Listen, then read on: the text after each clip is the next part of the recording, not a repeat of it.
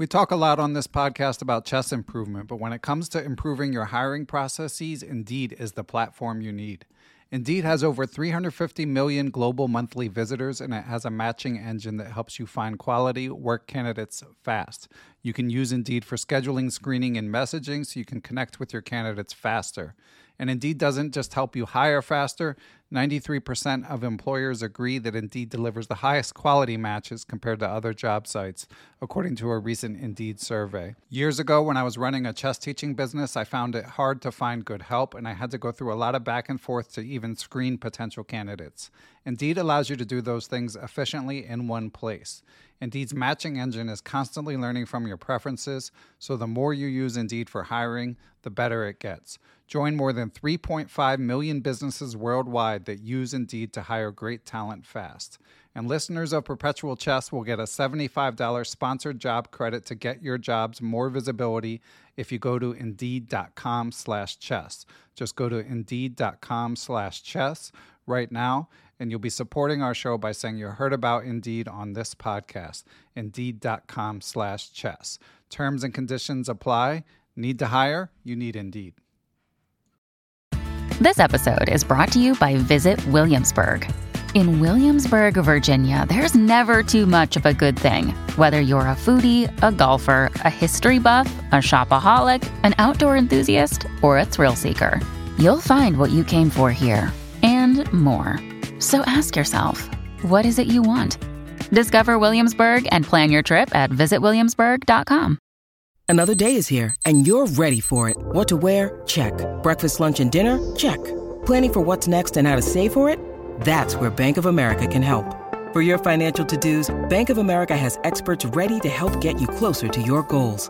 Get started at one of our local financial centers or 24/7 in our mobile banking app. Find a location near you at bankofamerica.com/talktous. What would you like the power to do? Mobile banking requires downloading the app and is only available for select devices. Message and data rates may apply. Bank of America N.A., member FDIC.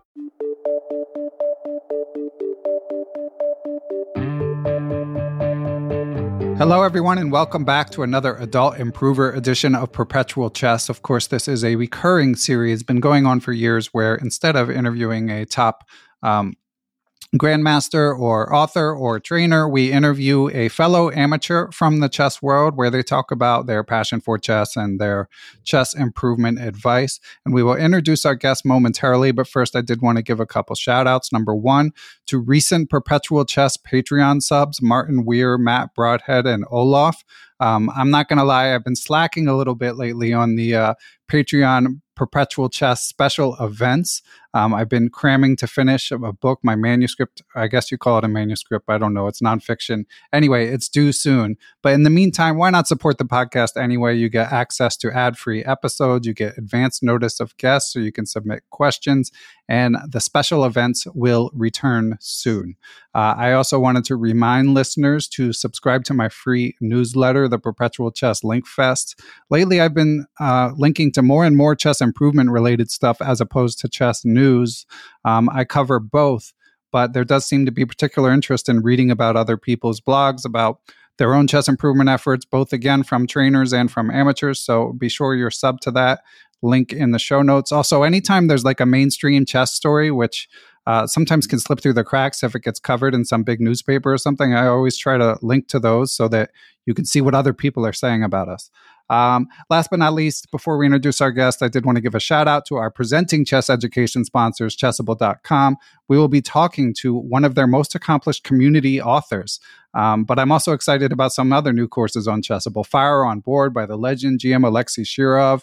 Big fan of that book, and now it's on Chessable. GM Nicholas Hussenbeth has a new attacking E4 repertoire for club players. So be sure to take a look at all that they have to offer, both for free and for purchase. And you can check out a list of my recommended courses as well. So without further ado, let's introduce our guest. He is, as we said, a prolific community author on Chessable. I've actually often recommended his Visualize series in particular, which we'll be discussing. It helps you learn to think ahead in chess. Our guest, John Neely, started playing competitive chess and went from zero to the English Chess Federation equivalent of roughly 1,800 after starting at age 36. But he was far from an overnight success. It was an 8 to 9 year odyssey. and he was putting in 4 to 5 hours a day on chess while working.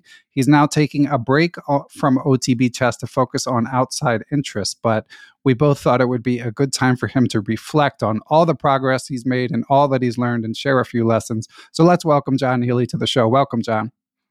Well, thank you, Ben. Thanks for having me on. Yeah, excited. And it's funny because I had recommended your courses. You publish on Chessable as Benedictine, and I've been a big fan of them. Thank you. Yeah, I mean, I've used it both in my work teaching and for my own training, and it's an incredible series. But John, why don't we start, since I know that you started chess at 36, but I don't know many details beyond that. What got you into chess at a relatively late age? Well, my dad actually did teach me how to play chess when I was sort of 7 or 8. So I did kind of know the moves and things like that, and a little bit of chess exposure, which probably helped. As a teenager, like for example, when the Sharp and Kasparov match was playing, I was at school, and that created quite a buzz a little bit, around school and things like that. Like first time that chess had actually been on TV, from what I was aware of. So I played a few games there, but nothing serious. And, I had a book when I was 17. But apart from that, I was, I've got age 36. That's right. Yes. 2011. 34, actually. 36 is when I played my first tournament. Okay. So I was drilling tactics from 2011, I've wrote this down, to 2013 before I started playing. And then it was, 36, my first tournament. Okay, and what rekindled your interest? What made you decide to start drilling tactics after a lifetime of not drilling? It's just randomly started drilling tactics. Now, what it was, you see, I was studying a degree part-time, 2005 to 2011. I was working full-time and then doing a degree at night. And when I finished that, there was a sort of a void there, I kind of got used to that pattern of coming home and working on something, and then at the weekend, like researching things. And I suppose I did look at doing a master's, but I just couldn't afford it. So I eventually somehow must have picked up the old chess book or something. I just started doing chess. I don't know what got me into it, but chess is like that, isn't it? You can play one game or you can see one puzzle and it can sort of suck you in. And I imagine it's just that, really. And yeah, and I went from there and I thought, well, this is going to be my next sort of project, really. Yeah. And you mentioned in our email, John, that at some point you made a rating goal of, again, we're talking equivalents here because you're in the English Chess Federation, but roughly the goal of 1,800. How did you settle on that? I did, because I looked around and I thought, I did a little bit of research and I thought, what's a decent level to get to? And that's a difficult question because it depends, on your starting point and things like that. And, you do see these threads where I've got 1 year study, I want to be a grandmaster. Right. And, you see those threads all the time, don't you? And you get things like 10 or 12 people saying, it's not possible. And then you get one person at the bottom goes, you can do it, blah, blah, blah. And I thought, after reading all that and reading into it, how difficult it is, I thought grandmaster's not going to be like doable or any sort of title player. And I sort of looked around thinking, 1,800 seems to be like a decent club player. You can walk into a chess club, and 800 probably puts you in the middle somewhere. So I thought that'd be a decent target if I can aim to be that sort of person, really. Yeah, and it's not easy. I mean, it's not easy to start tournament chess, as you said, at 36 and to make it to 1,800. So kudos to you. Why do you think you were able to do it when others might struggle? I think it's just because, I did have that little bit of exposure to chess early on. I think that's important, so you always acknowledge that. But probably was sort of 1,200-ish with doing the chess puzzles. I had like one puzzle book that I look through now and again. And maybe that helped, I don't know. Maybe that gave me a sort of platform. And then basically it was 2011 to 2013, just basically cocooning myself, doing tactics and annotated games, annotated master games. What I should have done really is, I made a lot of mistakes. I should have gone down to the chess club, and then I'll then be getting exposure with, playing the games and things like that. But I didn't want to go into the chess club being like the weakest player, which is silly, really. It's not that people are going to be laughing at you or anything like that. But, I've never been into a chess club before. And you just having played a couple of games when you're young, I didn't want to do that. So I wanted to sort of try and get to a decent level first, if that makes sense. And then that's what I did. And I went into the chess, started playing a couple of friendly games at the end of 2013. My first game was 2014. Your first tournament game. At that point. Yeah. And what did that feel like? Game. It was really enjoyable, actually. It was a good experience. And, It was a rapid event. It was a one-off rapid event in York, and I like York, so I thought, let's go. And what I actually did is it was my brother's birthday around about that time, and I said, I've got a surprise for you because my brother plays a little bit of chess as well. And I said, I'll come to York. I've got a surprise for you. I said, what is it? I'm not going to tell you. I'm not going to tell you. So I got him a train ticket, and we're on the way on the train. He's probably thinking, we're going to the York races or something, or we're going to go on a pub crawl or something like that. And I said, no, I've actually put you into a chess tournament, And he wasn't really very pleased about that. But I said, you've done what? I said, yeah, it could be all right, it'd be fun. Basically I want a company on the train, So I put him into that tournament, and we both unrated, we both never played before. And, I played this guy, I think it was under 1700, if from memory, was like the section under 1700, yeah. So I played this guy the first game, and I've never used a chess clock before. No idea what I'm doing. It was one of those old analog clocks, and I'm doing okay, actually. I'm playing well. So this is the first game. It's 1700, so he's at the top of that section. And, the game went on, I think there were 20 minutes, no increment. And we get to the end, and all the other games had finished. I'm thinking, what's going on here? Well, everybody comes and watches the game, don't you? That was a new experience, for me. And I'm playing the game, and I'm thinking, well, it's an end game, and why has everybody else stopped? I don't know. Anyway, I actually resigned because I was losing in a losing position. I thought, did you do the gentlemanly thing? Resign. And then he said, what's that? I said, you resigning? He said, yeah, I'm resigning. Yeah, obviously I'm losing in this position. And he went, okay, and he walked off, and he took the ticket back to the counter. And then this guy outside him tapped me on the shoulder and said, you do realise you'd won on time 5 minutes ago, don't you? His flags dropped. Oh, wow. Had it? I'm like, yeah. And then your flag dropped, and you're both playing on, and your flags have dropped. I'm like, I've never used a clock. I don't even know what I'm doing. So I went, I says, also, and then suddenly realised, wow, the chess is pretty cutthroat, the tournament chess.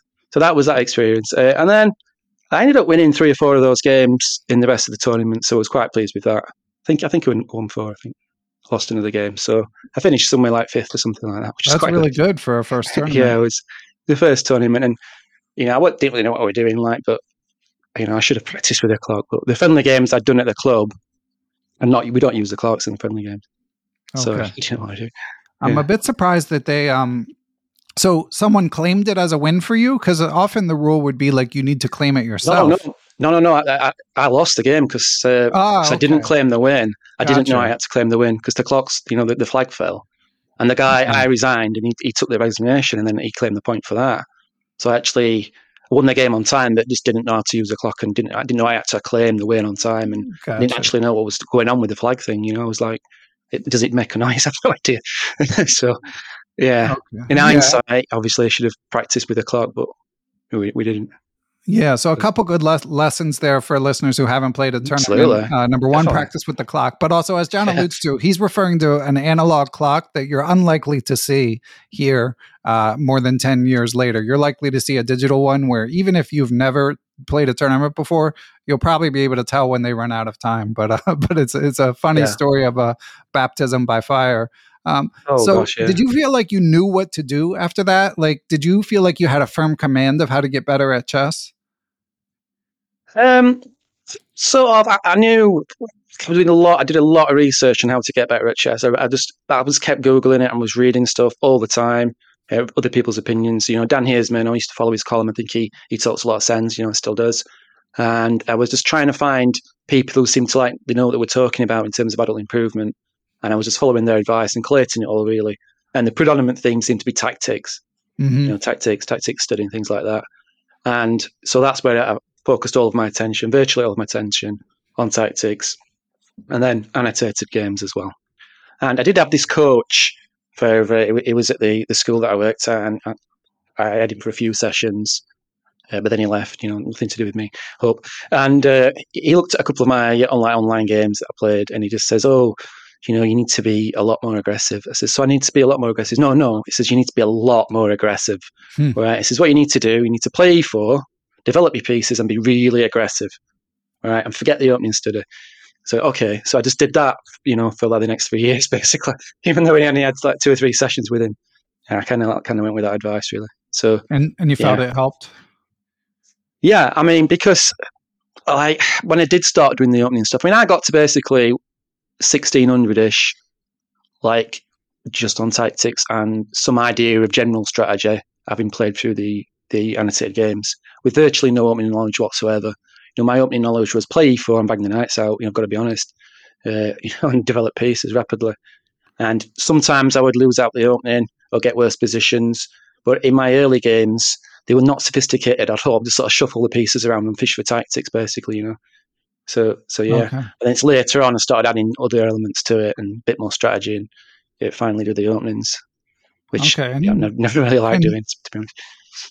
And you've mentioned that at times you were doing 4 to 5 hours a day. Was that already the case in this period you describe? Yeah, the 2011, 2013, 14, I'm doing 4 hours tactics a day. I come home and I do tactics books, online tactics, for various different things. And probably doing a lot of the wrong things, like doing puzzles that are too hard, which I don't think I wouldn't do now. I would do lots of simple patterns. Yeah. Is what I would do now and recommend. Because I was doing the tactics trainers and things like that. And the problem with that from what I'd learned later on is that it sort of hits you at your actual rating, whereas I think it's generally better to be studying tactics a lot lower rated than you actually are. So you're getting the simple patterns based, if that makes sense, if it's making any sense at all. But that's kind of what I'd recommend now. It's what I do recommend, really. So if you're sort of 1600, I'd be looking at doing 1200 rated tactics.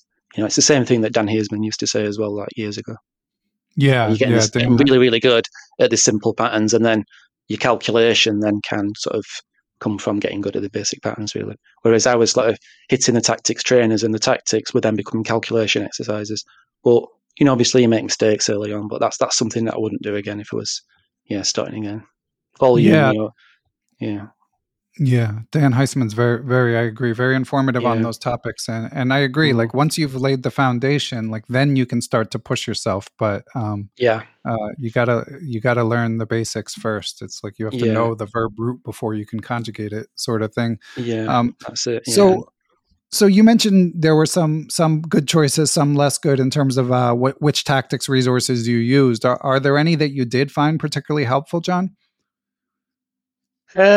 I did have the Chess Polgar book, that did mates in 2, Skip the mates in 1, and a lot of the mates in 2, and the mates in 3, and things like that. They're quite good, because you're drilling the patterns. I use online sources, and I took like samples, like for example, can I mention the site? I don't know if oh, of course, yeah. The website, yeah. I did like the Chess Tempo website. I subscribed there for a few weeks. That was quite good. And taking the basic set, so I try and find patterns that was, when I got used to it, lower rated patterns, and I drilled those over and over again. So I was getting stronger at the simpler patterns, pins and tactics and things like that, folks. Yeah. And how often? So you've mentioned to me that you're predominantly a tournament player, and that all your work, whether it was online or not, was with the goal of getting better at tournament chess. So I'm curious, John, how often were you playing? Yeah, that's right. I never really liked playing online, various different reasons, Lee. But yeah, so I joined a chess club, and I like the individual tournaments because it's just you. But the vast majority of my games were team events, the local leagues. So there's like 6 in a team, sometimes 8, depends what division you're playing in. So the team events, the dynamic's slightly different because, if your team's 2-0 up and you're playing someone who's lower rated and offers you a draw, then the captain's like, yeah, take the draw. Right. So which is not, a lot of people say, don't take the draw, always play on. And I think that's absolutely sound advice. But, if it's a team event, you have to think about the team as well. Whereas if I was playing in a tournament, I would kind of like not take the draw and I play on and I try and win. And I didn't really care, I keep going. And I think where I had to play again, I think I just refuse every single draw and keep playing on. Well, maybe not every single draw, but, not just for the sake of the team that you have to play on. You have to have that sort of selfish kind of attitude, I think, if you want to improve. And by taking early draws, sometimes, you're missing out on board experience. And in terms of numbers, I was doing about 30 to 35 games a year, which is, I wanted to try and do more. But, I can only play what's there, really. There's not many tournaments around. And for some strange reason in this country, certainly up the north, they seem to put the same type of tournaments on the same day. It's just really frustrating, So there's a 20-minute rapid tournament, and it's in Leeds, and it's in Nottingham, and it's in New York. So you could be in 3 places at once. You could play 3 tournaments, but that wasn't really the case. Okay. So 30 games a year. I try and supplement that with some online games, some longer online games with like people, like friends and people that I know and things like that. But I wasn't really very good at doing that because it's like trying to organise when you're both free is a bit of a pain, and my internet access was never very good, so I didn't really trust a 3-hour chess game online because, I try, but yeah. So it's basically 35 quality games a year, but it was what I was looking at, really. Okay. And you're in Sheffield. So were there places? So you mentioned part of the issue is that even if you travel, the tournament is going to be the same day, that you might play locally. Was there anywhere further afield you could think of going? Like, what were your life circumstances in terms of like even trying to play more than you did? Although obviously what you did worked pretty well. Yeah, well, I was probably getting in. I was playing in the county leagues as well, and there was actually they were on Saturdays. So I'm playing in the Yorkshire League, and I'm travelling further afield for those matches, and the local leagues for midweek, which is normally every Mondays or Wednesdays or things like that. But the tournaments, if you go looking for tournaments, there's not many tournaments like scheduled individual tournaments. Really, I look on the calendar.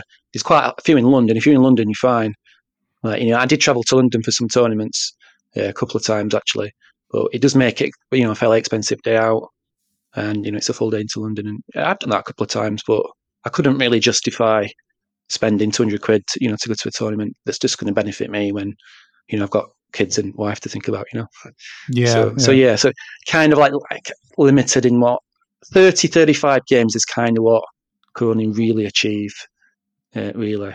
For the long standard games. Yeah. And are your wife and kids supportive overall? I mean, aside from obviously that it's hard to just leave. Oh yeah, I mean they're just happy to get me out of the house. So that was no problem with that. They can watch what they want on TV without me complaining and moaning. Yeah, no problem. Yeah, my kids are fine as I leave if I leave, as long as mom doesn't leave. But nonetheless, I try not to push it, and like I don't go to like. Here in the U.S., Foxwoods Open is a big one, but it's like 5 days. I don't go for the 5-day tournaments. I'm going 2 or 3 days if I go somewhere. I mean, the tournaments here were tended to be either 1-day rapid events, which the rapid events are good, but really I wanted to try and get the quality long games in, and they're like 3-day events. Right. And I did a couple of those. I mean, there was a Sheffield tournament that was easy. I obviously played that one. I did win that tournament, and then got back to the year after, and then there was no more tournaments. But the 3-day events, not great, really. I did do one, which was about 50 miles away, and I just didn't do the Friday. I took a bye on the Friday and went Saturday, Sunday. But there are some events I just can't get to. I've not got a car, right? So it's terms online on trains, and the trains are very, very hit and miss. It's just like, for example, no train back on a Saturday night. So I'm stuck in another area, and I can't get back because I can't play. So. The only other thing I did the Simons every year, the whole Grandmaster Challenges. They were absolutely fantastic events. They definitely highlight the calendar. I want to hear about those later. But first, John, I got to ask, all these Chessable royalties, and you didn't buy a car with them? Oh, I don't want a car. No chance. No, I'm not a driver. Okay. And as I've mentioned before on the pod, there's legions of stories of chess players who are bad drivers. So maybe it's for the best. Yeah, I'm not a good. I had experience. I was 17 years old, and my uncle was a driving instructor and also sergeant, army sergeant. So I didn't really work out very well. Okay. Well, I wasn't very good at driving. Yeah, I wasn't really. I did have a motorbike for a while, which is kind of like worrying, but yeah. Okay. And John, we're going to take a quick break to hear from our sponsors. Yeah, no problem. We will be right back. When you need mealtime inspiration, it's worth shopping Kroger, where you'll find over 30,000 mouth-watering choices that excite your inner foodie. And no matter what tasty choice you make, you'll enjoy our everyday low prices, plus extra ways to save, like digital coupons worth over $600 each week. You can also save up to $1 off per gallon at the pump with fuel points. More savings and more inspiring flavors make shopping Kroger worth it every time. Kroger, fresh for everyone. Fuel restrictions apply. With Lucky Land Slots, you can get lucky just about anywhere. Dearly beloved, we are gathered here today to... Has anyone seen the bride and groom? Sorry, we're here. We were getting lucky in the limo and we lost track of time. No, Lucky Land Casino, with cash prizes that add up quicker than a guest registry. In that case, I pronounce you lucky. Play for free at LuckyLandSlots.com. Daily bonuses are waiting. No purchase necessary. Void where prohibited by law. 18+. Terms and conditions apply. See website for details. With the Lucky Land Slots, you can get lucky just about anywhere. This is your captain speaking. We've got clear runway and the weather's fine, but we're just going to circle up here a while and get lucky. No, nothing like that. It's just these cash prizes add up quick. So I suggest you sit back, keep your tray table upright, and start getting lucky. Play for free at LuckyLandSlots.com. Are you feeling lucky? No purchase necessary. Void where prohibited by law. 18 plus terms and conditions apply. See website for details. And we're back. And so, John, you're grinding tactics. You're putting in lots of hours a day, playing 30 to 35 games per year. Now, one question I had is, you mentioned you would try to supplement with online games, but it was tough to schedule. You'd have internet issues. But when you managed to make it happen, did you feel like the online games were as good a training as the actual OTB games? Not really. I mean, what I did try to do is a couple of times I'd set the board up upstairs. I set the board up, and then I'd make a move online if they were long enough, and then I'd transfer the moves to the board, to try and get that 3D experience. And I did that a couple of times, but it's a little bit cumbersome. Yeah, really. And I don't really like the sort of 2D setup online, things like that. I mean, it's okay. It's definitely got its benefits, but this is the club experience, and it's not even just your game, because if you're down at the club, you've finished your game, you're walking around picking things up, by sort of osmosis, really. So it's the whole event of going to, the league games or the tournaments that I think you can talk to the players there and, things like that, really. So online, I mean, I have this really, really good supportive online chess club. So I'd like to thank them there. I put a note on my paper, thank the people. So they know they are, thank you. It's really, really useful to have a supportive network of people around you who can guide you, and thank you for that. Okay. Yeah. And in terms of like meeting with your team, were you guys reviewing games together? Like, were you guys going out for drinks after the games, or was it pretty much just sort of play the game and that's it?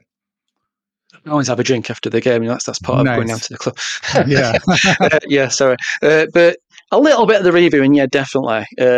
Not much in terms of like bringing games to review. It's kind of after the game, you'd always review the games with your opponent. Yeah, definitely. Very friendly network down in Sheffield and Yorkshire, really, generally. Yeah, so that was sounds very, nice. very, very helpful. We don't have as much league stuff here in the US. I know. I kind of picked that up. It's more individual tournaments. Yeah. So it does help the social element if you're working in the team and things, but it can hinder a little bit, like I said earlier, with you're looking at what the team's doing. Right. You offer me a draw. Should I take a draw? Or with 2-0 up? Yeah, you take the draw. Okay, take a draw. Let's go and get a drink. That type of thing. But yeah. And John, do you know your opponents in advance? Like you mentioned, openings weren't a big priority, but would you ever be preparing openings for someone? Only after a few years. Like obviously, when I first played in the leagues, I didn't know I was playing. But then when I got to know the people, there's a little bit of that going on. But you don't know exactly who you're going to get. Like, because you've got a board order. Let's say I'm playing board 2, board 3. I'm looking at the club I'm going to play against. I could get this guy, I could get this guy, I could get this guy. You don't really know until they bring the team sheet out, So a little bit, but not much.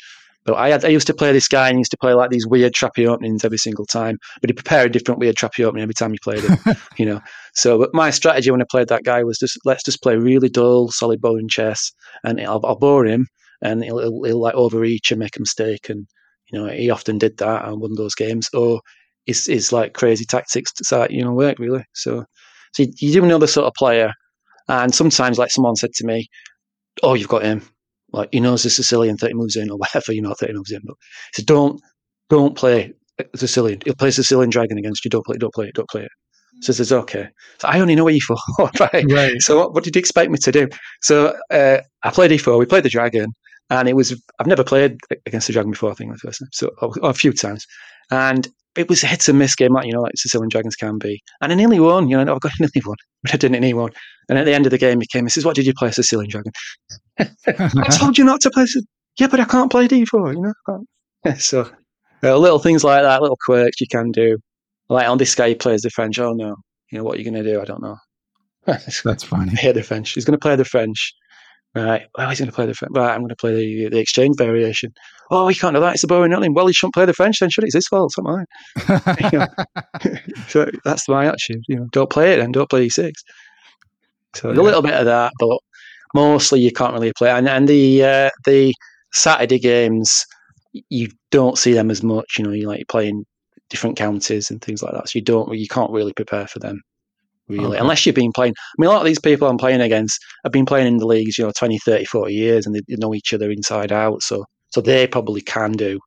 But in terms of me just turning up, not really. No, I can't really do that. Plus, I can't really prepare openings anyway. Forget them. So okay, yeah. And John, your visualized courses. I know you've got some other courses on Chessable too, but I've mentioned them in the past. But basically, for listeners who aren't familiar, they're pretty. There are some other products on the marketplace like this now, but at the time, I mean, they're still great, and I think they were new at the time. Where basically, John will present you with a position, and then give you a handful of moves. It might be 2 moves, it might be 5, depending on the level of difficulty. And the tactics problem is that many moves in advance. So the idea is it trains you to see ahead in sort of a unique way that actually mimics OTB play. So I'm curious, John, like how that idea came to you and how it incorporated into your own training.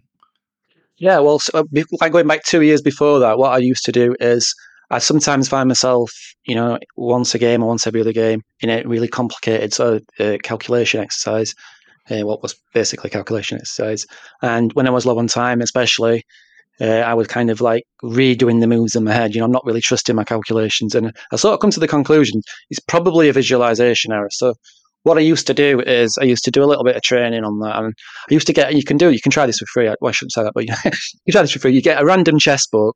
And this is what I used to do. I used to find a middle game position, and I'd cover up the moves. I wouldn't love that. I set them up to a real board, find somewhere quiet, and all I would do is literally then uncover the moves and just follow the moves.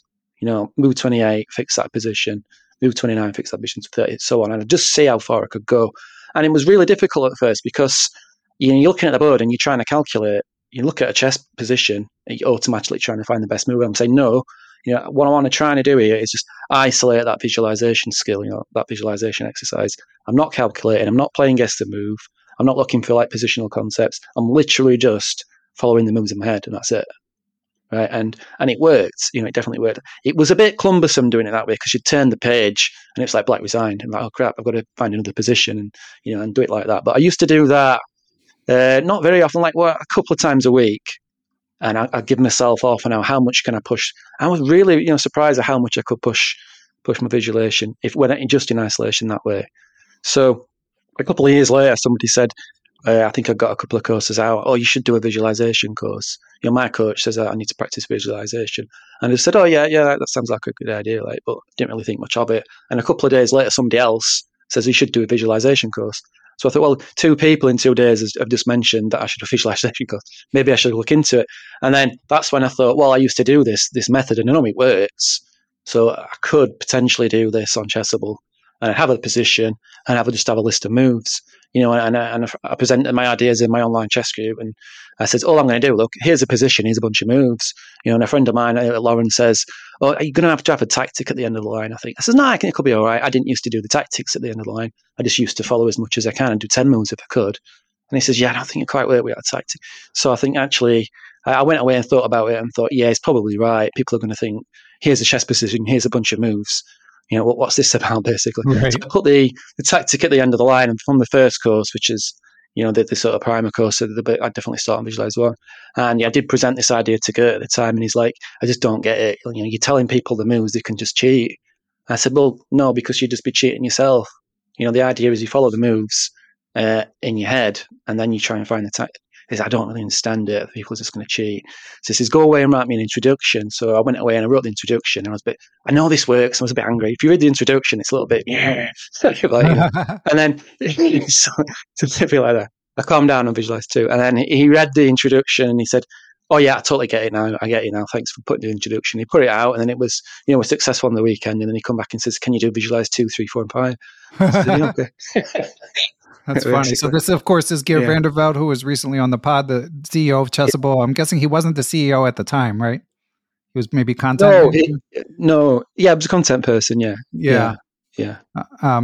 Shout out to Geert, but that's a funny. Thank story. you. That's a funny story.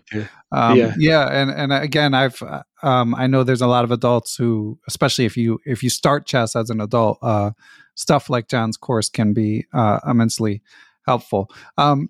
So what else are you doing? And as you continue to climb the rating ladder, John, like how did things change for you? Like you mentioned, you never did openings much. Did that to reach roughly 1800 equivalent? Did that ever change, or have tactics always been your priority?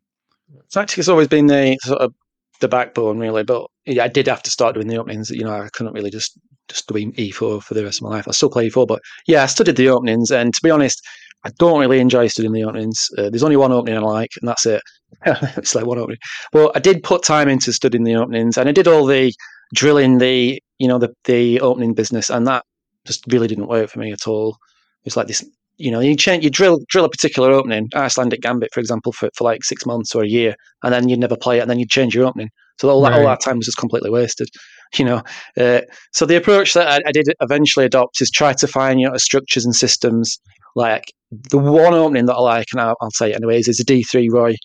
Right, I saw that position, I saw that structure, and I thought I know how to play this. So maybe because I've read so many annotated games, and it just felt natural. And I'm doing it on sort of theory, not on actual theory, sorry, but on feel of the position, and I know what sort of structural aims I'm aiming for, really, and things like that.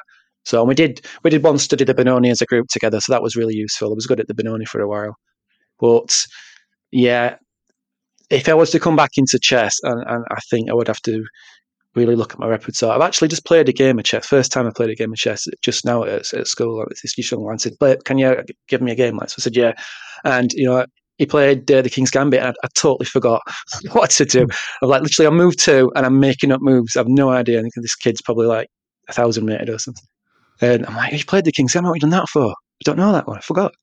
So yeah, so the opening studies, I've never really been good at that. I always felt really I've got to try and find an edge over the board. Like, how do I find an edge against someone who's been playing chess for 30 years?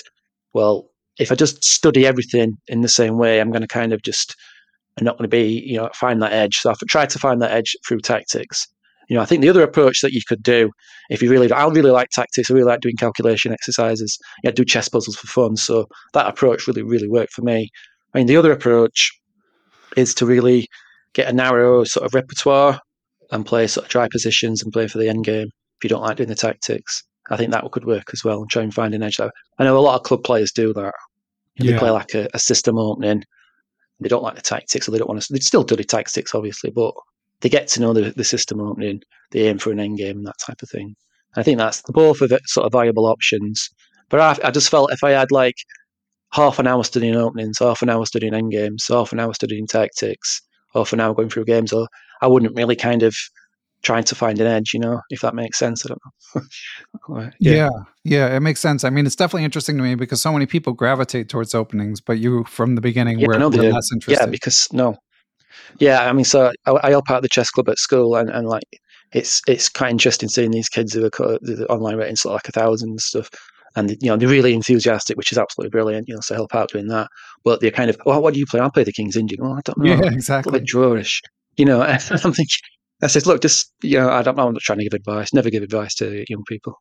What age are the kids?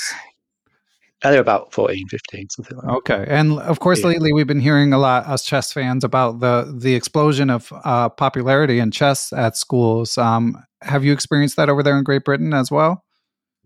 A little bit, I suppose. Yeah, I mean, I have noticed that for this last couple of years, chess seems to be, a lot of people are bringing chessboards in, which is pretty cool. Okay, but it hasn't been like for example, starting in December, around the time Levy Rosman started posting on TikTok, like there's been an article in the New York Times, like there's been like more exponential growth in the past 6 months or so. You haven't witnessed that firsthand? Not firsthand. It might be more, it might be more local, more provincial. It might be in the U.S., but not as much in Great Britain. And obviously, chess is doing fine everywhere. But I was just curious. Yeah. I have seen this sort of groups of 8 or 9 kids in the school that I'm in that are working on chessboards. But it could just be those pockets of students. I don't really know, to be honest. Yeah, it's good news though if the chess boom. That's cool. Yeah. I mean, the one thing. It's not transferring to the local club scene, unfortunately, because when I was still playing, back before the pandemic, we had there was one team that tried to get kids into chess, and they do a good job. But he doesn't really filter through to the clubs, and you've got a lot of old people. And I'm known as a young person, I was in my 40s, right? So, I'd like to say there's some kids coming in, but not as many maybe as hopefully there is now. I don't know. I've not been down to the club. I've not been back down to the club since, so I don't know. Hopefully they are coming in. Okay. And for these tournament games that you played through your slow and steady ascent, what was your approach to game review, John?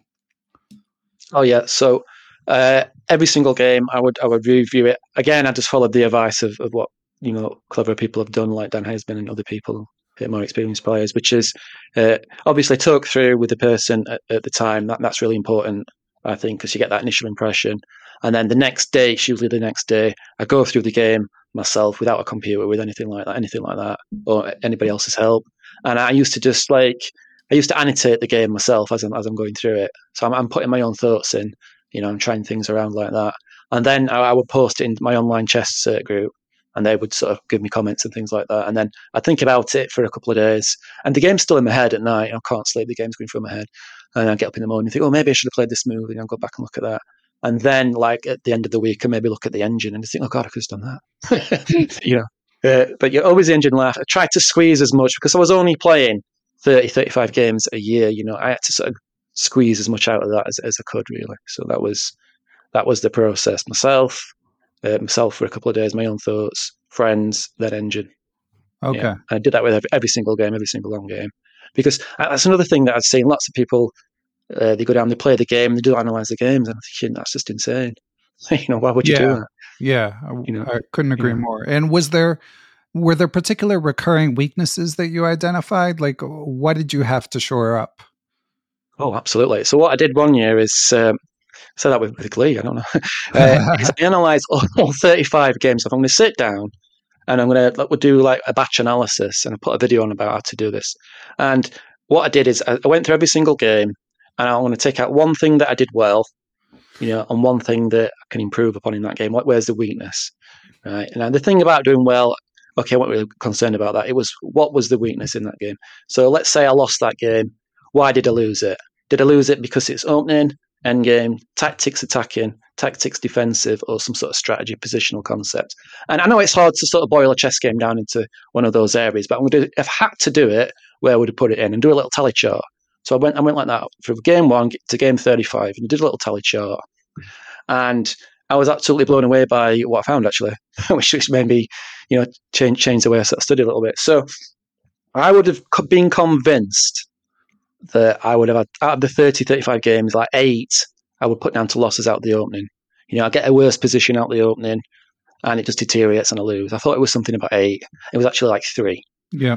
Right? I was like, so I'm panicking about these openings, and it's not actually, obviously 3 out of 30 is not great.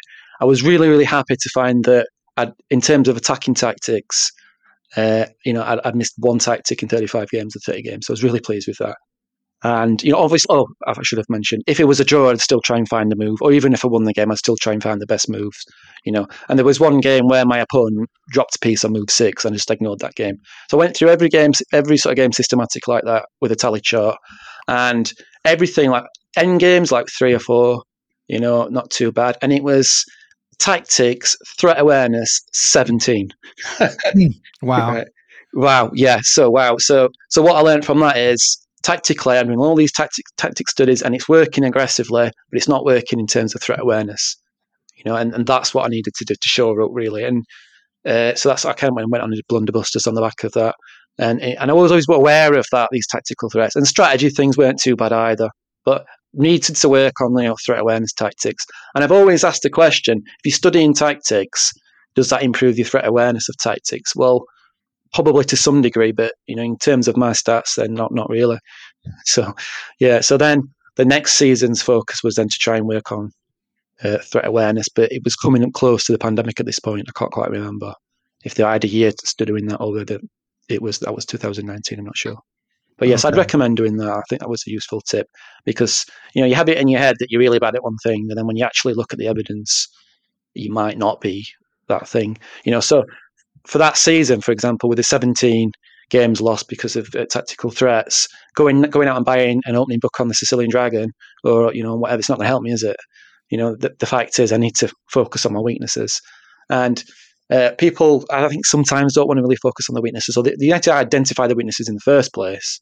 But, I know if you go out and write a book on defense, you're going to sell 10% of the book that's got attack on. So, Right. Maybe, but I definitely, for me, it's the threats.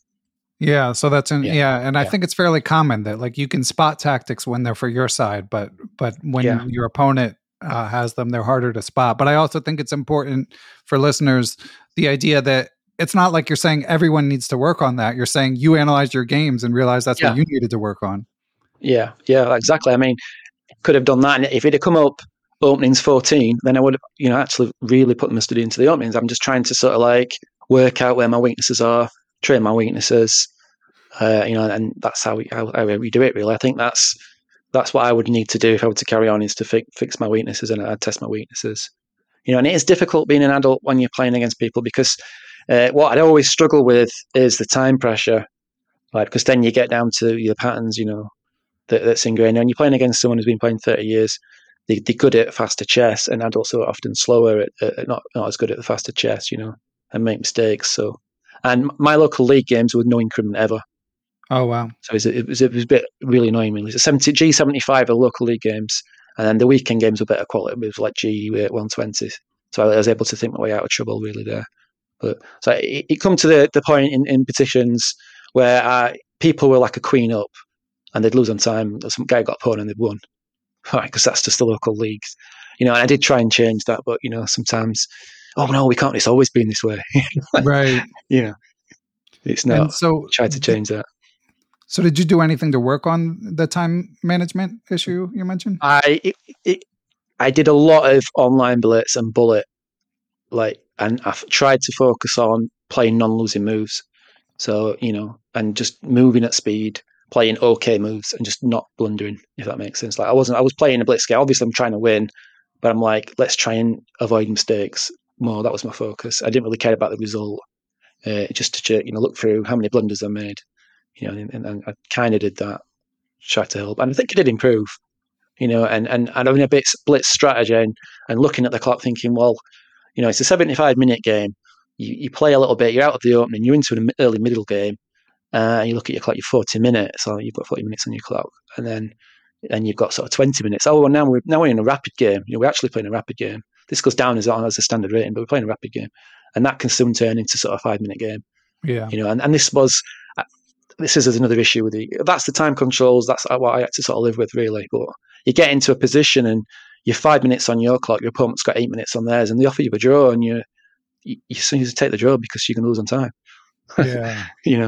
So it's a bit frustrating. Whereas in other areas of the UK, they have 5-second increment, and then you can't really lose on time. Well, you can, but you've got a bit of a you definitely can, gap. but yeah. So I had to sort of tailor my training to the time controls in the local leagues. Okay. Yeah. All right. Well, John, we're going to take one more break, and then I want to kind of wrap things up and talk about what you're up to today. Okay, round 2. Name something that's not boring. A laundry? Ooh, a book club. Computer solitaire, huh? Sorry, we were looking for Chumba Casino. That's right. ChumbaCasino.com has over 100 casino-style games. Join today and play for free for your chance to redeem some serious prizes. ChumbaCasino.com. No purchase necessary. Void where prohibited by law. 18+. Terms and conditions apply. See website for details. And we are back. So, John, you mentioned earlier there are a couple things you would have done differently if you could all over again. But let's sort of, for our listeners who are maybe earlier in their journey than you, if you could start all over, knowing now what knowing then what you know now, how would you spend those 4 to 5 hours per day? That's a really good question. So I would still, for myself, I would still have a focus on tactics, but the tactics that I would study, I would make sure, I've always said they're like an 80-20% rule. So 80% of my time studying tactics that are simpler than my current rating. So let's say you're 1500, try and find tactics that are like 1,000, 1,100 rated and drill those tactics to get really good at those 80% of the time. And then 20% of that time, I would do harder calculation exercises. So, I'm still practicing. You still have to practice the calculation. So all tactics. That'll be my time. I mean, all tactics and calculation. Well, no. Say you've got 5 hours. Whatever you've got, the time that you allot to studying tactics. Okay. Yeah, of the tactic time you're allocating, 80% of that time simple, 20% of that time your more complex tactics, and then I would have some sort of more balance. I would have try and do some sort of threat awareness, do a little bit of visualization, not much, just a little bit a week, and then maybe have some general opening sort of study bit around structures rather than moves. I wouldn't bother drilling moves. I'm really against drilling sort of openings. So you're memorizing the openings, but having some ideas of structures for openings is really useful. Pawns. There's the pawn structure book was really good. The pawn structure book. Chess structures. Yeah, things like that. Looking at that and looking at, I'm playing, or even just like I'm playing a closed structure, so I'm all right to move around a bit. I'm playing a semi-open position, getting a feel for that, and I got that through the annotated games. So it wasn't like I was just doing tactics. I was reading the Alekine book. Yeah, I was always finding good things from there, and the Chernev books and things like that. So I'm picking up strategy as well. So I definitely go over annotated games. So the second thing, I do tactics first. Most of my time spent in tactics. Then it would be annotated games. Then it would probably be your basic end games. You need to know your basic end games, king and pawn end games. The Silman book's good for that, actually. Yeah, he says, exactly. learn this, come back when you're 1400 or whatever. Yeah. I quite like that approach. I'd do that, then I'd have some opening structure, and then last thing I'd do is a little bit of visualization just to tie it all together and have a nice balanced approach. But that's the general plan. But when you're studying chess, you kind of get sidetracked a lot. The openings are a black hole, let me tell you. And if you do start doing too much openings, you neglect the other areas of chess, and then you find, or I found that, I've just dumped that opening. People change their openings all the time, so all that study is basically wasted. So you want to be, if you are studying openings, if you're studying it in terms of like the structures, like you're always going to be okay with that. Looking, analysing the pawn structures and this particular opening, that's useful study. Or if you're analysing openings in terms of what are the middle game plans I'm getting from this particular opening structure, that's useful. But if you're just drilling like I did for a year, the Icelandic Gambit, and then never playing it again, it's just a waste of time. All right. So that's what I do basically, I think. And and I go to the chess club. Go join the club if you can, and then you're just picking up things you don't realise, and you don't learn it, how to use a clock from a book. Really, you make a mistake in a tournament, but if you go down to the club, you don't make that mistake. You're talking to other people. I mean, it's different. If you're a kid, or kids can basically do anything. You can, pick up a chess book and do anything, and they just seem to absorb stuff. But as an adult, you kind of need to be more determined and focused, and also see it as a long-term project. You need to see like chess improvement as a 5-year project or a 6-year project. So don't you kind of give up straight away. You see it as a longer-term investment. Don't set yourself too high goals. Keep the goals low, and then just keep going and pick up experience. But yeah, joining the chess club is really, really useful because you get the feedback from experienced players. So definitely that's what I do. Okay, great advice, and we'll get to your current non-chess project momentarily. But if you were to go back and say, I'm going to make one more push and try to make it to 2200, would your advice, or whatever rating, would your advice change at all based on where you are now, firmly intermediate, quite accomplished in terms of what you've done, or does the advice basically stay the same? I think, and if I was now, so for example, the challenge will be to get back over 1800, go towards 1900. So I think my advice probably would be slightly different, and I'd have to look at my own weaknesses again. So that would be, defensive side positions, threat awareness, having a more compact opening repertoire. I think trying to do too much, like I tried to play e4 and take on open Sicilians and take on different things. I'd have to look at sort of narrowing that down a little bit. I don't mean like just completely changing what I do. I play the D3 Roy structure and having some sort of repertoire, but not drilling the openings in still. So I still it's about looking at the weaknesses. I've got the basic tactical patterns. Obviously, I'm very rusty, but it would be more the openings and looking at the end games and things as well, and more of a balanced approach, I think. And I've always can sort of feel a difference when I played against 1900, 2000 rated players. They're very, very tough, and they're very. It's all relative, of course, but. I remember I was a piece up against the 1900, and I thought, well, it's just a case of trading off and winning. And no, he ended up getting a draw at the end because he's just very, very determined defensively. And you learn a lot from that. I think playing stronger opponents, that's another good tip. Yeah. Makes sense. It's bound, yeah. But I mean, you're kind of close to your tactical strength, I think, no matter what sort of level you're at. The tactics are always there. But yeah, I quite like to have them to try, but I think I'd be 50 plus at that point. So, I don't know. Yeah. We'll see. We'll see. Yeah, lots of great chess advice, John. And I have to say, I mean, for what it's worth, I mostly agree with your conclusions. I think there's a lot of great advice to save people a lot of time. Now, John, so you're taking a break from chess in order to work on mystery novel, which I believe the first one is released. So how did this project come to the fore?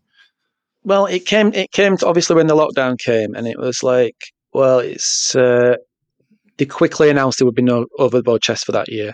And then they quickly announced, actually, to be fair, there was no overboard chess for the next year. So there's at least a year and a half without any chess. And I thought, well, I tried to substitute that while playing online and didn't really work out. And then I thought, like me, when I haven't got a project on, I'm like walking around the house looking for something to do. So I decided to I've always wanted to write a book. And I think most people say, I always want to write a novel.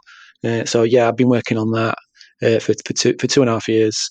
The York Mysteries, Lavender and Brown's like a comedy murder mystery. So I think Sherlock Holmes type things where just be like crazy oddball characters. So yeah, I've done that, and I've written the second book, and that's going to be published in July. And I've got that. This is my next project, really. 5-year project working on this. Yeah. And as an adult, you're writing a book then as well. Yeah, go on. Sorry. Yeah, I am. We'll get to that, but as an adult improver fiction writer, like what was the hardest thing to learn? Well, my degree is in English literature, but that's in literature, not actually writing it. So it was difficult. The first book was 2.5 years of working at it constantly every day, basically. And that first book went through 15 drafts, which is a bit insane. Wow. I used to go to bed every night thinking plots. So wake up in the morning, run downstairs, write a note down, come back home from work, write that up, and ideas bred ideas. And the early drafts were really, really terrible. But I improved those drafts as I went along and got feedback from people, and then kept improving them. And then when I got that to a particular level, that I wrote the second book in six months, really, because I've already got the characters, working pretty well. And the second book's absolutely crazy. It's just insane. So it's really farcical, quite fun to do.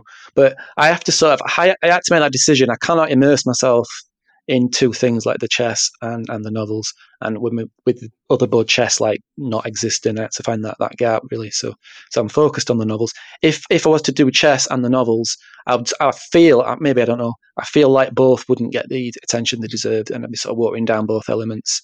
I'd be playing chess, but my heart won't be in it. I'd be writing the book, but I'm kind of thinking about chess puzzles and a little bit, So I still keep my eye in the chess world a little bit, but I have to be really fully focused on the writing. And, that's where my ideas come, because if I start writing a chapter, so let's say I'm writing the book 3 at the moment, I've done 3 chapters, and I've got a rough idea where chapter 5 and 6 is going, and I know what's going to happen in chapter 10.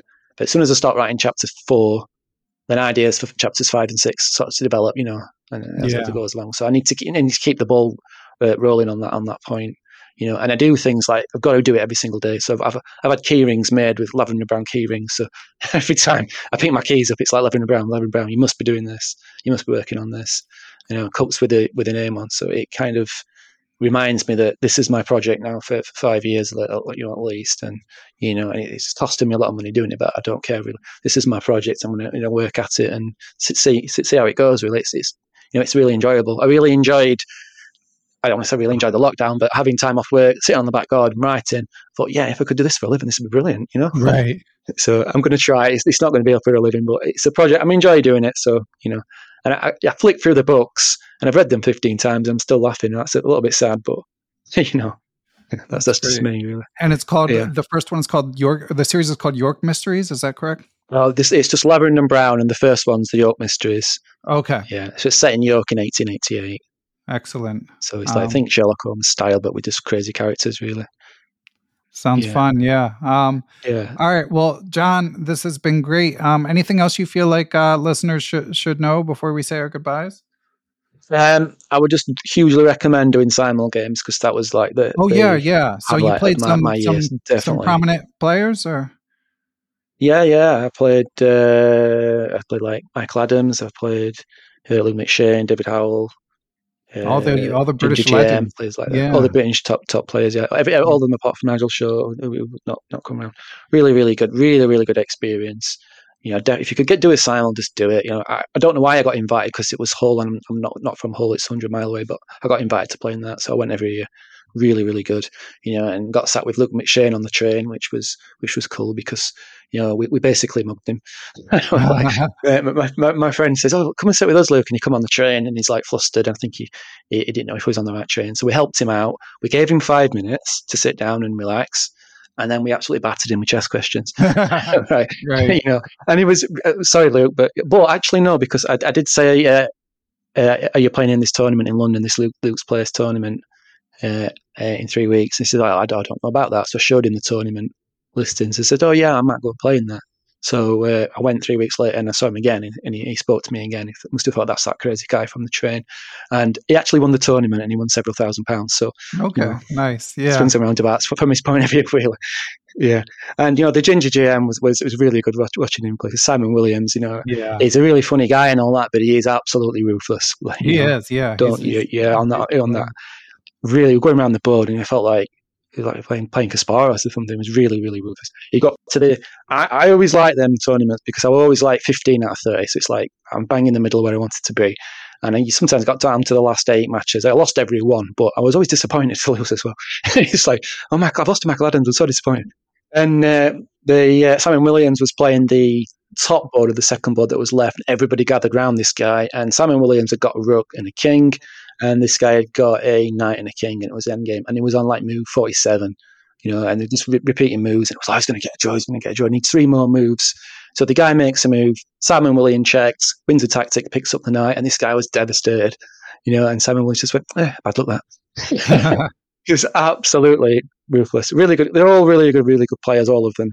Really polite, very, very, very nice people, and speaking to people after the game and things like that. But just the experience of playing, like Chess Legends doesn't come around very often. It might come around once a year for me, but I would recommend that experience definitely. Yeah, excellent. And the Simons are fun because they're very, very quick, very, very slow at first, and obviously as the players get knocked out, it gets faster and faster and faster, and the tension picks up and picks up. So it's really, really good. Definitely fun stuff. All right. Yeah. Well, John, congrats on your success with the Chessable courses, with your slow and steady rating gain. And good luck with the novels. And if you do come back, we'll have to do a part 2 if you make a chess comeback, say 10 years from now. Yeah. I'm going to maybe start when I'm 50. I'll try again, maybe. If I've got the books out there on the underbelt and they're making some money, I'll come back as a 50-year-old and I'll try and get, what should we try and do? I don't know, 1900. Let's try. I don't know. I think at least 2000. Another project. I need a project. I can't just come back and watch TV. I do watch TV at night later on, but I need something to do and occupy myself. So excellent. Can I just want to say thanks for other people who do buy the courses and send me messages. Sure. It's really, really, really do appreciate that. Yeah. Excellent. Really and I'm all sure the they mean at the it. club as well. Yeah, they're worthwhile courses. So because thank you. I get a ping comes up, and it's like I always check my Chessable every day anyway to make sure there's any. I always check the courses if there's anything that needs changing or anything like that. And a ping comes up and think, has there been comments on your course? And I'm thinking, it's going to be negative, and it's not. It's usually positive. So thank you. I know that feeling. Also I just need the same for my novels now. Excellent. All right. Well, good luck with the novels, and thank you for sharing your story, John. Thank you. Thanks very much for having me on. Really enjoyed it.